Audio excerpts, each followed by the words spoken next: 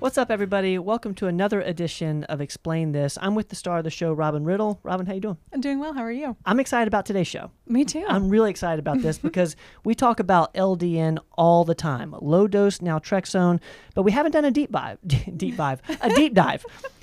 So, Robin, explain LDN. All right. So LDN, again, low dose naltrexone. So to explain it, you got to go back to what naltrexone actually is and what it was originally developed for. Okay. Because if you just Google naltrexone, you're going to think I'm crazy for wanting to put you on it. So naltrexone was originally developed back in the 1980s, and it was used for drug and alcohol addiction. Okay.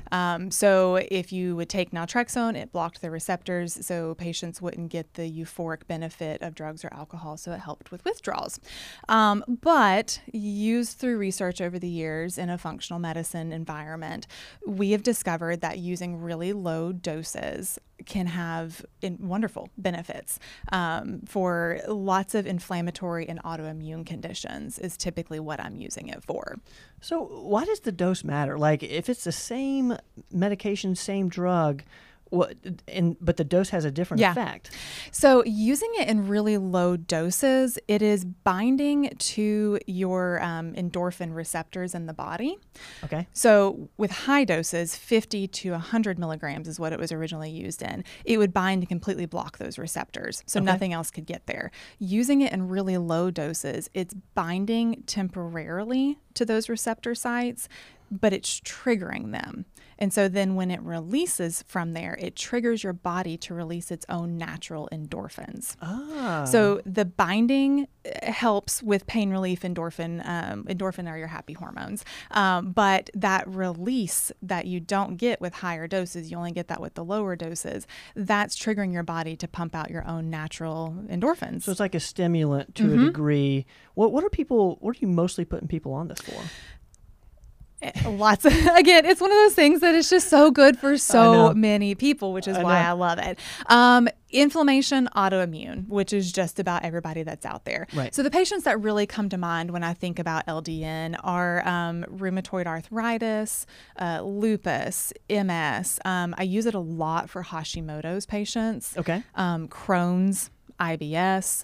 It can help with depression, with anxiety, chronic pain, PCOS. There's even been some research in using it for fertility patients. I've seen really good results with it for endometriosis patients, just fibromyalgia, literally anything that causes pain or inflammation, LDN can help. My assumption, and this could be a completely stupid statement, but it's off-label? We are using it off-label. Okay. Yeah. I'm imagining because naltrexone is the main one, right? And then you've got low dose naltrexone, so LDN would be off-label, right, for the way that you're using it. Correct, which is the way we use a lot of medications out there. Right. So LDN is a compounded medication, doesn't come from a normal pharmacy because we're starting with super low doses. Okay. Like 1 to 1.5 milligrams is the starting dose. Normal would be 50? 50 to 100. Okay. So we're using like micro doses. Okay. And then we increase dose slowly, up to 2, 2.5, 3. Typically, I see good results around the 3 to 4.5 mark. Okay. There has been research using it up to like 16 milligrams. I personally haven't had to go that high, but there are situations that it can. And you just titrate up? Mm-hmm. Slowly titrate up. Okay. There's no narcotic effect out of this. What does that mean? So it's not a narcotic medication. So it's not addictive. It's not a controlled medication. It's not a pain pill.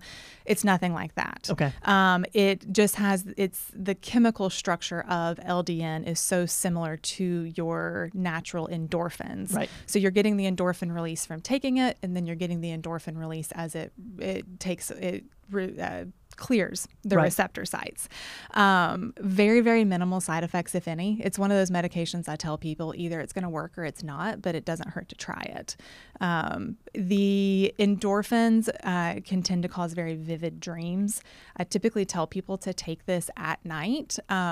Vivid dreams meaning you feel like you're running in your sleep all night, or maybe you dream in color.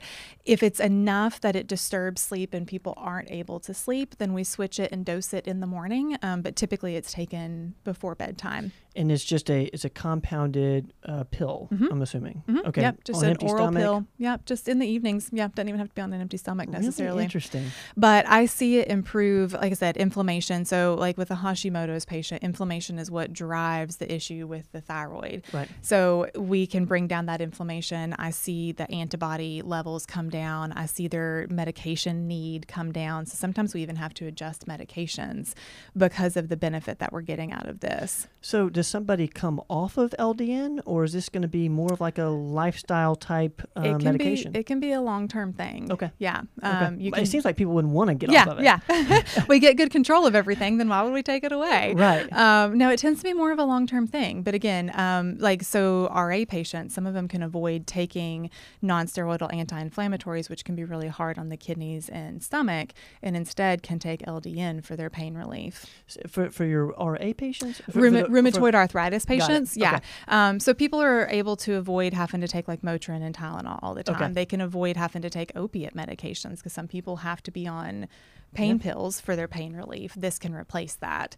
So it has a lot of really good benefits. And again, it's either going to help or it's not. Usually we see benefit within the first couple months on it. If we're seeing nothing, then hey, it's not one that's going to work for you. We'll try something else. But a lot of patients, it makes a really big difference. Is there anybody that absolutely should not be taking LDN? If you're on long-term narcotic use, okay, we don't like to combine the two of those. Okay. Side note, it's also used in some types of cancer. We don't necessarily get into that here, but there's a lot of research out there for different types of cancer patients as well. Super interesting. It can inhibit the growth of cells. Huh. So it's a really, really, really cool medication. LDN, guys. Low dose naltrexone. Robin, thank you for explaining LDN. Absolutely. I appreciate you as always. Guys, thank you for joining us on this episode of Explain This. You name it, we explain it. We'll see you guys next time. Don't go away.